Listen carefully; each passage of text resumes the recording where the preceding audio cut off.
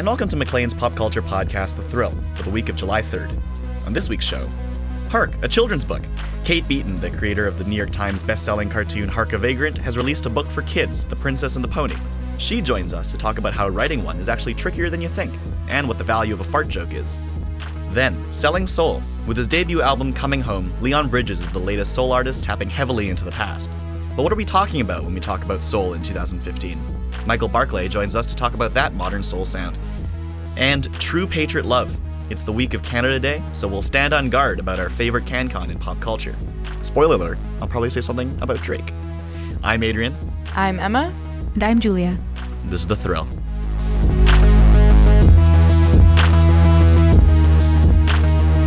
There's a world where beat poets and Goethe alike have to suffer for hipsters ruining all their art. There's a world where Prime Minister Lester B. Pearson is advised by Mackenzie King's Dead Dogs, and where Ada Lovelace wedgies someone for doubting her knowledge of analytical engines.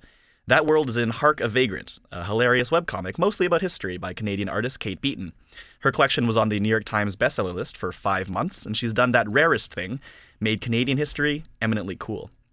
Now she's taken that irreverent attitude to the world of children's books. The Princess and the Pony came out earlier this week, and Kate joins us in studio. Thanks for coming in. Hey, no problem. So Mount Allison is where you went to school. That's Yes. where you started cartooning, right? So what was it that drew you to cartooning as your medium of choice? Well, when I was in school, the comic section in the newspaper looked really fun because I think it was one of the only independent student newspapers in the country.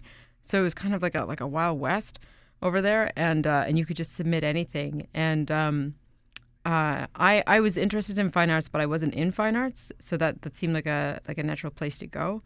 And eventually, I think I started putting more work into the humor writing and comic section there, and I became editor of that section. Then I probably neglected my studies a little bit, but it was so rewarding. I really liked being that kind of like entertainer, Mm-hmm. and I just kept it going after university, and it spread organically. And when I had an audience that was big enough, I thought I should just give this a shot. Mm-hmm. And it's worked out. Yeah. Well, student journalism is like this amazing place, right? Where it's just people are going to read your stuff. And it's kind of this like thrilling in the meal world. hall. Yeah, exactly. So now you've done a children's book, which, feels like a bit like a natural move, but maybe not.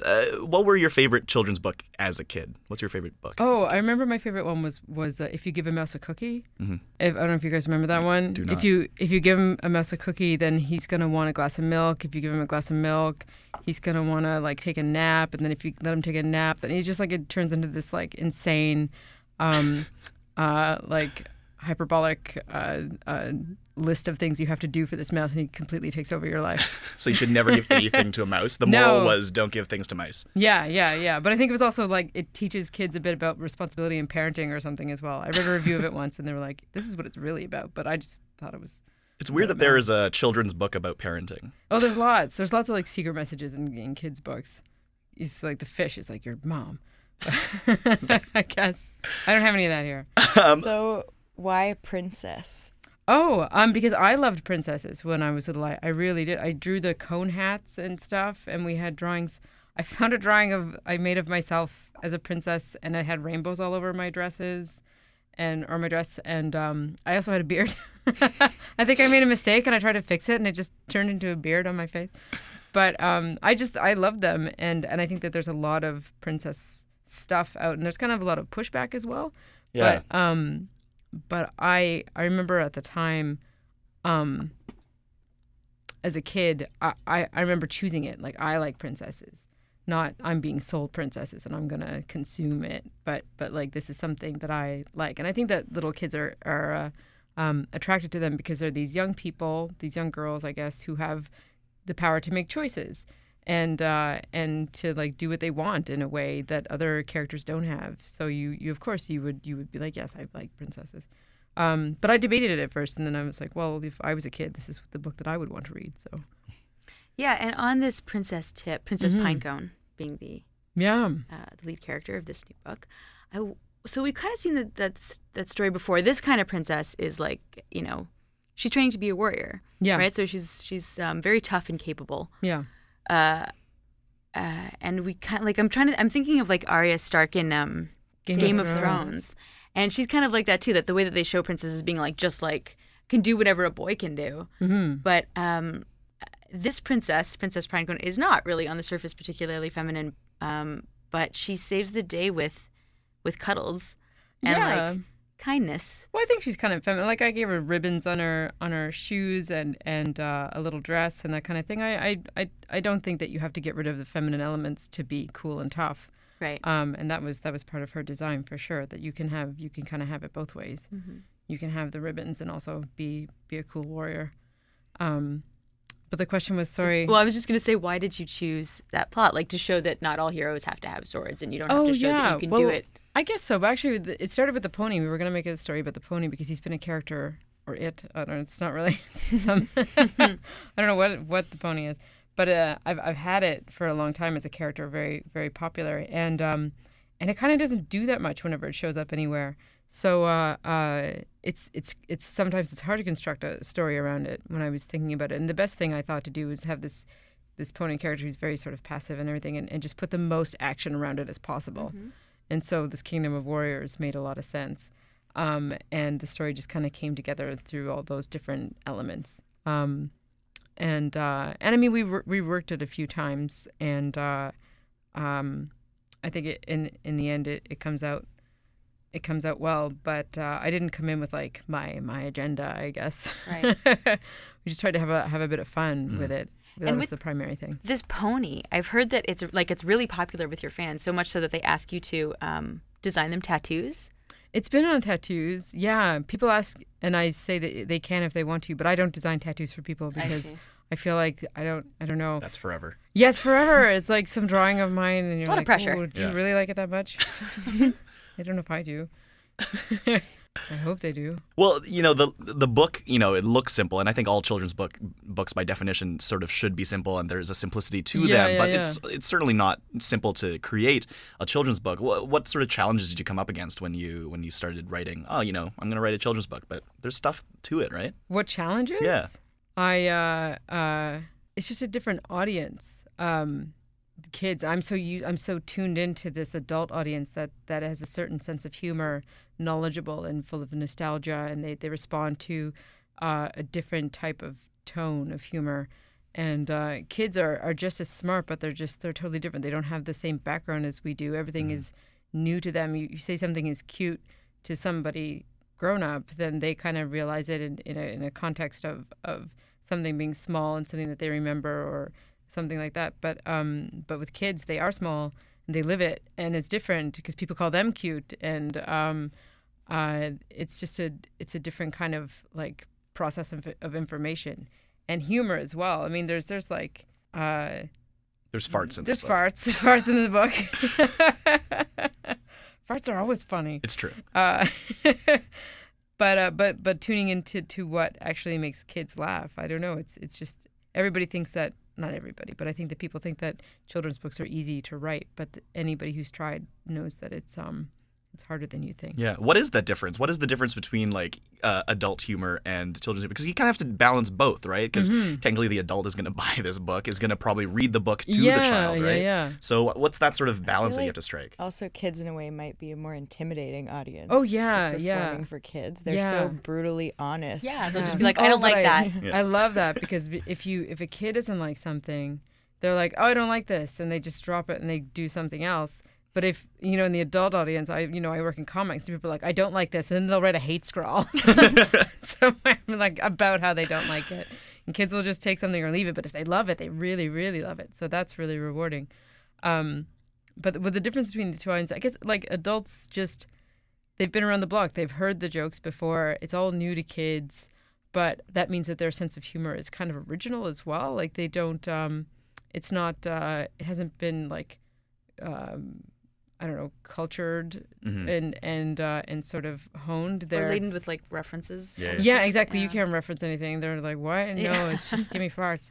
Yeah. That's great advice for anybody out there who wants to write a children's book. Load it up. It seems like right now everyone is writing a children's book, it seems to me. Oh, yeah. Why is that? Why the sudden deluge of people interested? Like Jimmy Fallon just is going to write one now, yeah. But I feel like celebrities and things have always sort of gotten into that world. Better than a diet book. Yeah, fair enough. I don't know. It's because I think when somebody shows an interest, like Scholastic approached me after my first comic collection came out, and I was like, they were like, "Are you interested?" And I was like, "Of course I am. Like, of course. Who doesn't want to write a kid's book?" It's if you read a children's book, and they like it, it's part of their long-term memory, like for life. Like we all remember our favorites, if it's Where the Wild Things Are or whatever. Or the like Mouse and the Milk. Mouse and the Cookie. Yeah. They're just lodged in there forever, and that's a real sort of like point of privilege, I think.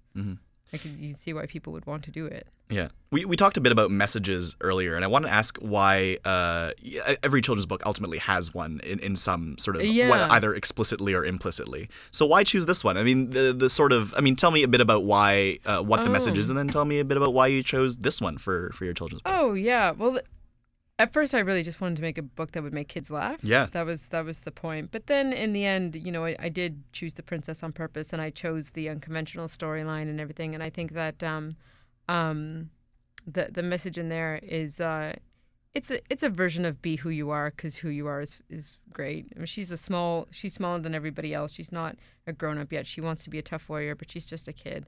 But there's a lot of value in what she has to offer, even if she doesn't even if she doesn't come up to snuff with all of those. She's not as big and tough and adult as everybody else. But she's got a lot going for her as well. And I don't know. There's a lot of talk about strong female characters and everything, and I've had my comments about that in my comics and things, and just wanted to write a story about a girl. I'm one of 4 girls, and so that's my childhood experience, and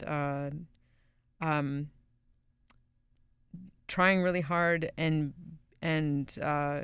winning the day, but not necessarily because she's better than everybody else, but she's just got something going for her that's her own. I guess that's what I was getting at. Like, she's not disappointed that the way that she wins is not the traditional way that it looked like she was supposed to win. Yeah. And it's not that anybody makes her feel bad for using her strengths. Yeah. In the end, I think the story is just about love. Like, she gets the present from her parents, and it's not exactly what she wants. And I had a friend tell me the other day that you know parents do this all the time. You're a kid and you're like, this is what I really, really want, and they hear it and they're like, oh, and they don't really get it.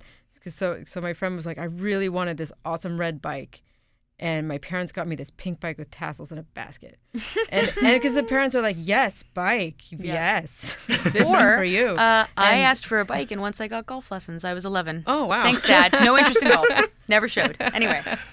But that sort of thing. But the parents tried their best. They were like, here, this is what you asked for, and she's like, no, not really, but thank you. It's and like you Le Chandail, the sweater. The right, sweater. exactly, yeah. And you can't say no. He takes instead. and he goes and he plays with it because his mom.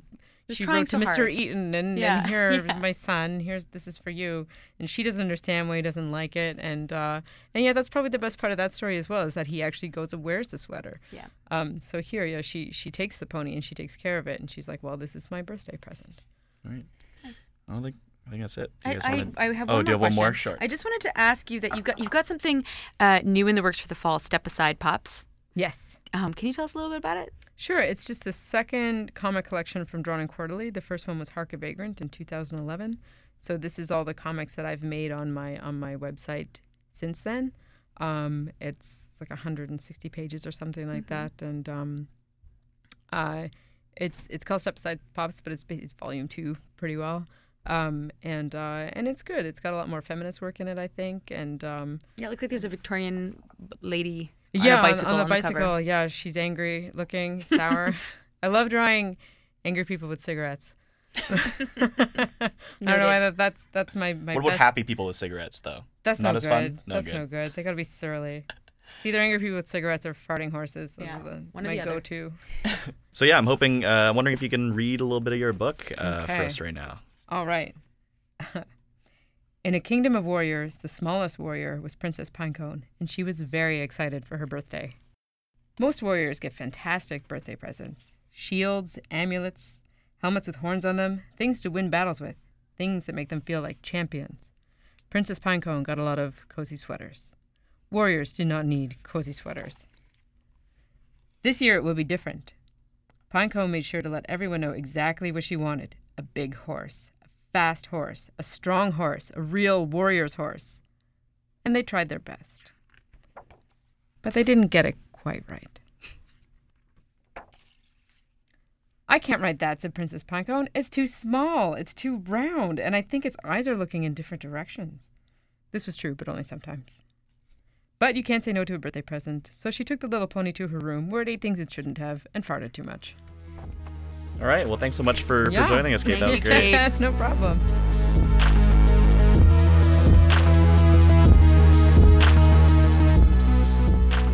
Last week, Texan-born crooner Leon Bridges released Coming Home, an album done in that classic early 60s soul tradition. Here's the title track.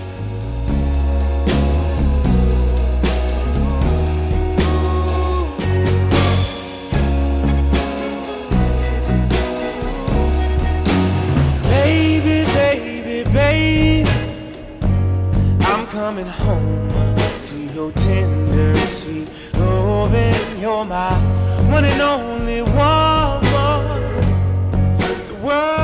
Both Bridges' sound and image is a fairly precise throwback. Not just the sound of his voice, but also he uses vintage sound equipment. He dresses in that early 60s vintage kind of style, both on stage and off stage. And he's been heralded by some as the second coming of Sam Cooke. Also out this week is the third album from sultry-voiced Miguel called Wild Heart. His sound and this album are often called soul, mixed with alt R&B. Here's the track Coffee from Wild Heart. We talk street art, sarcasm, crass humor in high fashion. Peach color moon glistens the plot thickens as we laugh over shotguns and tongue kisses. Bubble bath you for daring, would you rather? A cold flame, the thrill of no shame. Drugs, sex, and Polaroids. Pick a star in the sky, we could both say goodbye. Two modern soul singers, both with very different sounds. So it got us thinking, what precisely is a modern soul album? Should it sound like the grandfathers and grandmothers of original soul, or is that an outdated definition of the genre? How do you make a good modern soul album? Well, we knew just who to call to get to the bottom of this. With us today, we have Maclean's resident music genius, Michael Barkley. Hi, Michael. Thank you for joining us. Thanks for having me. So why don't we start with Leon Bridges? Michael, what did you think of this album? I think it's a nice record. I'll admit to being a bit baffled as to why is this record so different than all other neo soul records. It's fine. He's got a great voice. The songs are okay. It's a good band. I think that Leon Bridges is probably the best neo soul singer in Texas. Is he the best neo soul singer in North America? I don't think so. If I lived in his hometown, I would go to see him all the time. He's got a great voice.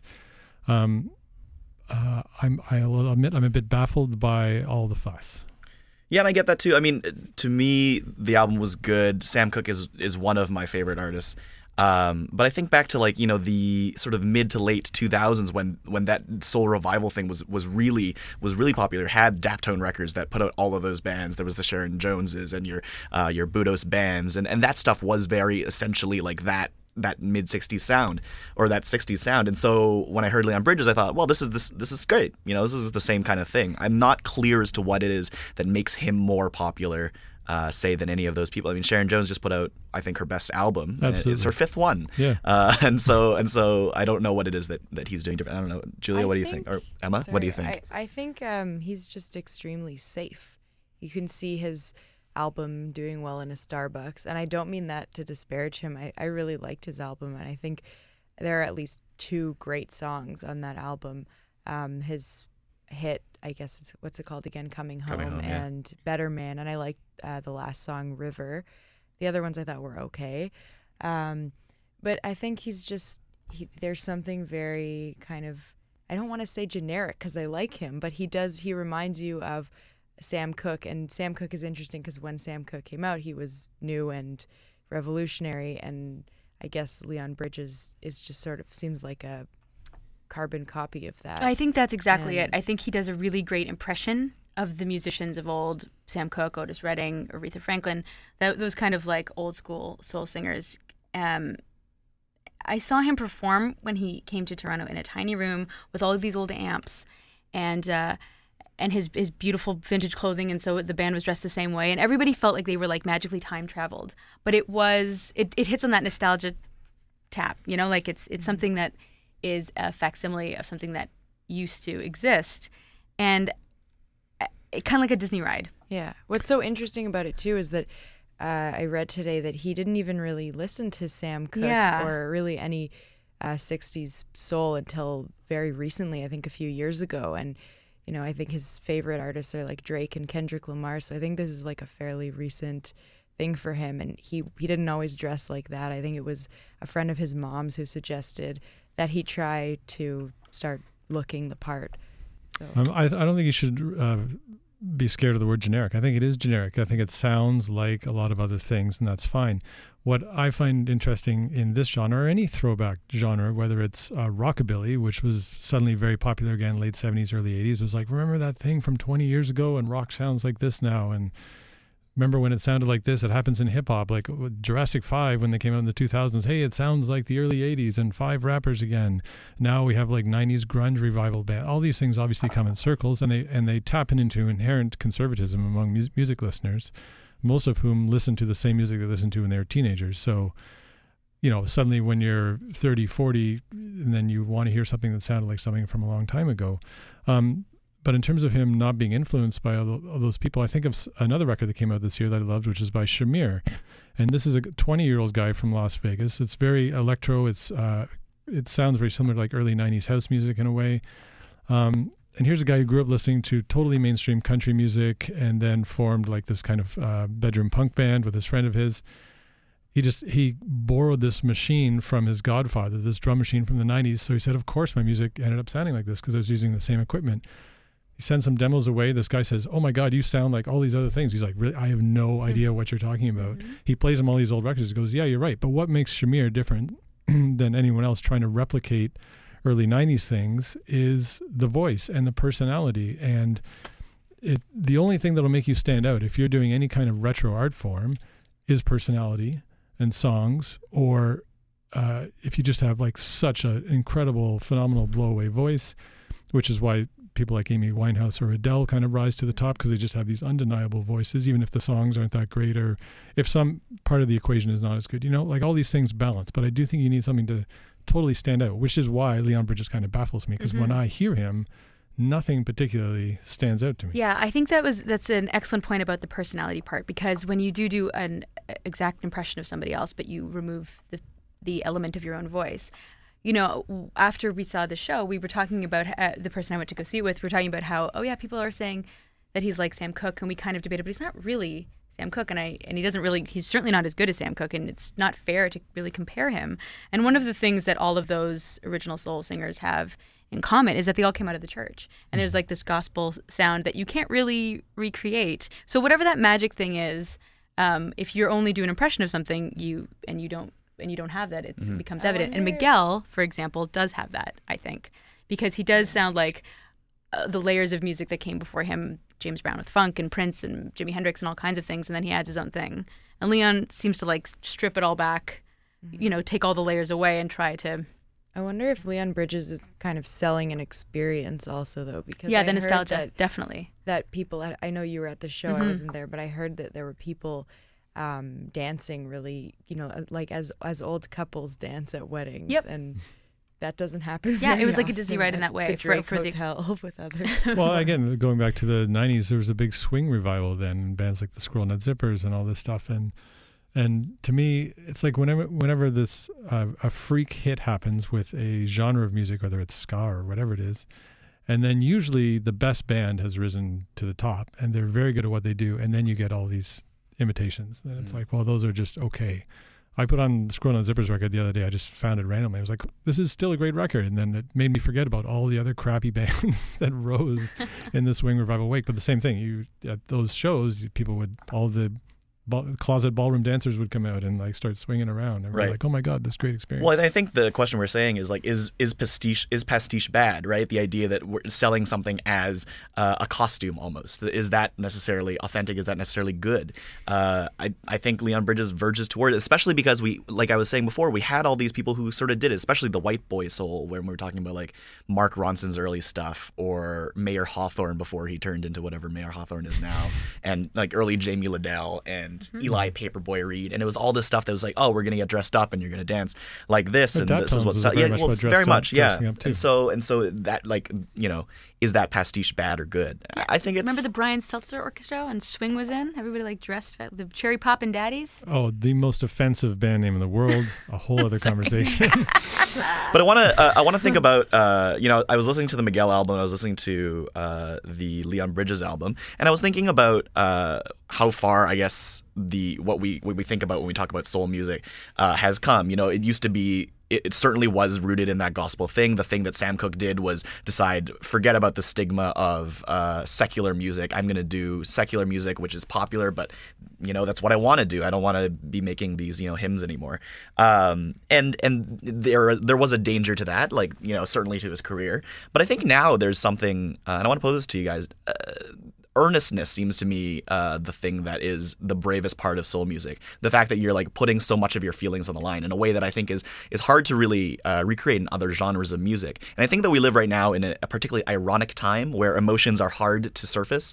It's in such an earnest way. Like it's hard to be as sticky sweet in other genres of music than it is, I think, in soul music. I think that's the thing that Leon Bridges does, and also Miguel. You listen to Miguel, his lyrics are not particularly, you know, wise or smooth, and they're kind of like crackling with that kind of awkwardness, but the awkwardness of like very raw love. It's like, I have these feelings I just want to say, you know. I think there's a bravery to that too. I don't know what you guys think. I don't think it's any different in any other genre. I think you could say the same thing about country. You could say the same thing about pop. You could say the same thing about so-called indie rock in terms of what is earnest and vulnerable. To me, the only thing earnest and vulnerable is something like Cat Power, where someone's almost breaking down on stage. Mm-hmm. And it's like there's clearly no artifice there with this person in a precarious situation on stage. Most performance is artifice. Most performance is putting on a costume and dressing up and pretending you're really feeling it for the crowd tonight. I also am not sure that soul is earnest, or maybe it is earnest, but I think it is generic. Like the lyrics aren't raw to me. They're just sort of... Right, but they have the sort of like some soul music, especially right now, I think have that kind of saccharine, not quite Hallmark quality, but the kind of things that if you said that in real life, you'd be like, oh, that's a weird thing. Like that's like an awkward thing. Maybe, but not quite. You know what I mean? It's like, I'm coming home to my baby. Well, not specifically perhaps that song, but I don't know. I just think that there is a saccharine quality that you can't. I think quite what's do interesting is that when Sam Cooke moved from gospel to secular music, that was seen as very controversial. Right. Very. And Leon Bridges is like anything but controversial. Yeah. I wish I heard more of his love of Genuine and Usher in his album, which he said were his influences, the things that he listened to growing up. I don't know. I think Coming Home is a great song. I really like it. It's very catchy. I think it's a memorable but song. It's generic, which is not necessarily a bad word, but it is that.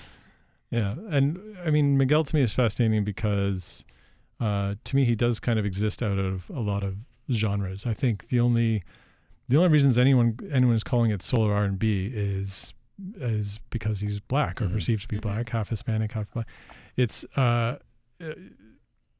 I mean, race is so tied up in what we call soul music, and then there's all these kind of qualifiers when a white person does it, and like blue-eyed soul. Yeah. Sure, yeah, Hall & Oates, and so I think that what he's doing is very much, to me, it reminds me of, I would say specifically mid '80s Prince, because I mean, Prince is a lot of things to a lot of people and a lot of things to himself, but in the '80s he really kind of existed outside of the disco R&B in which he started. He clearly existed outside of rock. He was mixing so many crazy things with these psychedelic overtones, and it sounded very modern and very inventive. And to me, that's what I hear in the production on Miguel's record. I mean, the way guitars are used, the keyboards, it's all very trippy.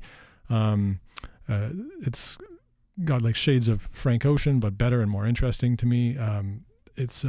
it's a really intriguing mix. I'm not sold on the record yet. I really loved the previous one, Kaleidoscope Dream. Mm-hmm. This one is taking me a bit of time to wrap my head around. It's not like, oh my God, it's brilliant. I think it's fascinating. I don't know if I like it yet, but it's definitely worth hearing and examining. Thanks for coming, Michael. Thank you so much for having me.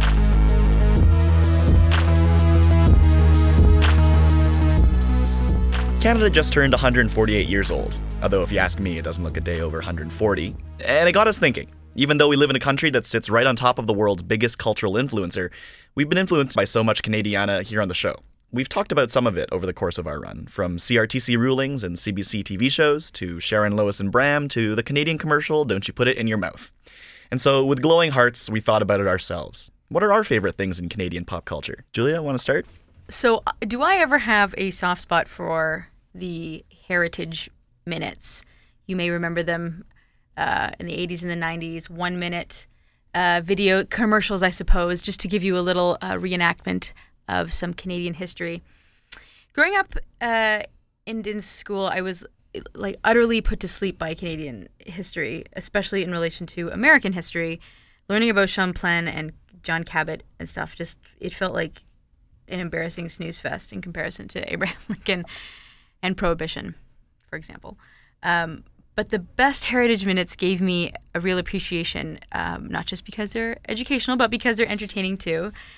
And now they're so woven into our Canadian fabric that they're kind of like the Canadian pop culture pop references, like The Simpsons. You know, if you tell somebody, I smell burnt toast, like everybody's like, nah, everybody knows what that is. We're all having seizures. Which is right. For those of you who don't know what that means, you should be ashamed of yourself. No, it's a woman in one of these Canadian Heritage Minutes, a woman would smell burnt toast before she would have an epileptic seizure, and Dr. Wilder Penfield then locates through brain surgery exactly where and how certain sensory auras may preclude a seizure, which was a major step in understanding epilepsy, the more you know.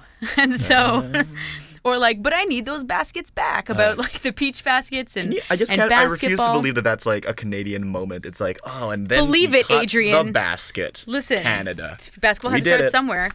Or when Joe Shuster first shows one of the first sketches of Superman to this lady friend who says, like, a hero in tights, that'll never fly, Joe. And he's like, fly, no, but it'll leap over tall... Like, I'm just getting so excited. Leap over tall buildings. Anyway, I didn't realize how much of it was a part of my Canadian identity until I lived in England for a little while. And I was at brunch with some friends. And, of course, we could start to smell some burnt toast coming from the kitchen. And I was like, guess we're all having seizures, right, guys? Am I right? And they were like, what are you talking about? And I was like, oh, that would sound very weird if you don't know what I mean.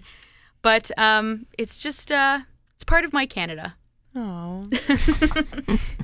I love the Heritage moment when it's the female doctor and she's the only doctor in her, I forget her name, in her class. But it didn't work, did it? Didn't work. Not but good she rips work. the Can't remember every single little one, for God's piece of sakes. paper off the male genitalia. Yeah, and was just like, I can take it. I can. Of course, throws it in his face. That's a good one. Great one. Anyway, I would say my favorite Canadian pop culture moments, I was really into Degrassi, not the next generation, but the first generation. Bravo. I'm young enough to have appreciated the most recent generation starring Drake, but I have older siblings who are much older than me, and so I would watch the first generation with them every day after school. And what I love so much about Degrassi is that everyone's pretty ugly. And I think they really cover teenagers are kind of all the bases of ugliness that exist at that time in your life. And that's very unusual when you turn on the TV or American television. And Saved by the Bell was on, I think, around the same time. Everyone is really hot on that show, Zach Morris. And I think they're only ugly compared to the American shows, though. Classic. I mean, there are beautiful people on Degrassi. I would argue that they were ugly compared to the kids in my class. So it made you feel really good about yourself. You had someone better looking than Caitlin at your school? Yeah, right? We could be here all day. Okay. Sorry. Joey Jeremiah also. Yep. What a head of hair. Yeah. Anyway, I think that is sort of central to the Canadian spirit, like earnestness, ugliness? Oh, maybe okay. a little bit of ugliness. And Acceptance. And acceptance, exactly. For who you are. Yeah. Good spin. Another thing that is very close to my heart is Jeopardy. Alex Trebek in particular, who is from Sudbury. My family would always watch that every night during the week when I was a kid, and I thought Alex Trebek was the smartest man in the world, and my dad would remind me every day that he was Canadian. So I thought it was really cool that he's like this smug Canadian telling off dumb Americans who couldn't get things right. And also Speaker's Corner at the Much Music Building. I would always go to Speaker's Corner. My friends and I would go downtown and try to get on the air, and we would never succeed. But I remember there were these two guys, they were called like Devil's Advocates. Oh, I or remember something. them. And my dad and older brother loved them, and I didn't understand any of their humor, but I would just like pretend to laugh. And so that's another fond memory I have. And of course, Electric Circus was my favorite. But take thing. that Speaker's Corner, because now you're a columnist, so That's get true. out of there. I have my own personal literal Speaker's Corner. And people read your column and say, I don't know what she said. Exactly. You made it, Emma. Yeah. Michael, what you got? I grew up in the 70s, which was a great time to be a Canadian child. Dennis Lee, Alligator Pie, Garbage Delight, Ice Cream Store. Raffi's first two records, amazing, produced by Daniel Lanois in Hamilton. Lots of great Canadian folk icons on them. Earlier this year, I wrote about Sharon Lewis and Brem from Maclean's, about why I think their first record totally holds up even as an adult. Amazing musicians, amazing stories, groundbreaking children's record. Bram came and played at my elementary school. I was in grade 1 at St. Barbara's in Scarborough, Ontario. And he came and he played a solo, and I remember Candyman, Salty Dog, and the whole thing. And I realize now that I have Bram to blame for my lifelong addiction to new music and discovering new things, because this was before the album came out. So when that album came out and became the biggest thing, I was like, I saw him when I was on to him. You're a Bram hipster. You were a proto-hipster as a child. Yeah, it's terrible. Bram, damn you, Bram. Degrassi as well. I'm old enough to have watched it when it was on television the first time, and I loved seeing what to me seemed much more real than any American television, and the fact that I lived in Toronto and reflected Toronto as well, and multiculturally too. I feel like it was so like everything else was very white. My school was not very white, and Degrassi looked like that, and that was great. Other CBC shows like Seeing Things as well reflected this weird side of Toronto. And oddly enough, for a boy, I was really into Anna Green Gables with Megan Follows, my childhood crush. Perfect. And it doesn't really get any more Canadian than that. It's true. I did not grow up in the 70s in Canada, and neither did my parents. But oddly, my childhood actually resonates. That's very similar. I listened to a lot of Sharon Lewis and Bram. I read a lot of Dennis Lee, and Dennis Lee makes up a big chunk of my childhood, not just because Alligator Pie was like my favorite poem growing up, but because my father's name is Dennis Lee. And I would later in university write this satire about just my life as Dennis Lee as my father, and a lot of my friends actually believed that Dennis Lee was my father. Not seeing the very clear satire of the piece, like I claimed that the poem William Lyon Mackenzie King was about me, and then it's just like a passive aggressive thing about like not cleaning my room. So Dennis Lee was a important person in both ways to my life. And not just because your father walked around reciting in rhyme all the time. Not all the time, but sometimes. But the other thing, Kenneth Oppel, I read pretty voraciously as a kid. I don't know what happened to me since, but Dennis Lee and Kenneth Oppel, who's the Silver Wing series of books about a young bat, was very formative for me. The thing I think that has influenced me the most as to my sort of outlook on Canadian pop culture, though, is the series of books by Brian Lee O'Malley, the Scott Pilgrim comic series. I was a very big comic nerd growing up. I played video games as a young outside-averse kid would, and here came these comics that so accurately expressed not just my culture experience, but also it was in Toronto. It was set in Toronto, and for the first time I realized, oh wait, Toronto's actually a pretty cool place. Canada's a really cool place if this thing is here and made here. And then the movie came out, and it was filmed in Toronto, and my friends were extras in that movie, and it was filmed down the street from my high school. That's where it is located, is where my high school was. And it just sort of disabused that very classic notion that Canadian pop culture doesn't hold a candle to American pop culture, because this is an Edgar Wright movie. This was Michael Cera was in this film, although of course he's Canadian. But this was such a cool movie, and I still think of it as like this essentially cool thing. And the last thing I have to talk about is Drake. I mean, this is a guy who has changed the game in rap music, an essentially American thing. It's the same kind of thing. This idea that Canadian culture isn't good enough because it's not American culture, and we're right there. And yet we have this guy who has arguably changed the fundamental rules of hip hop.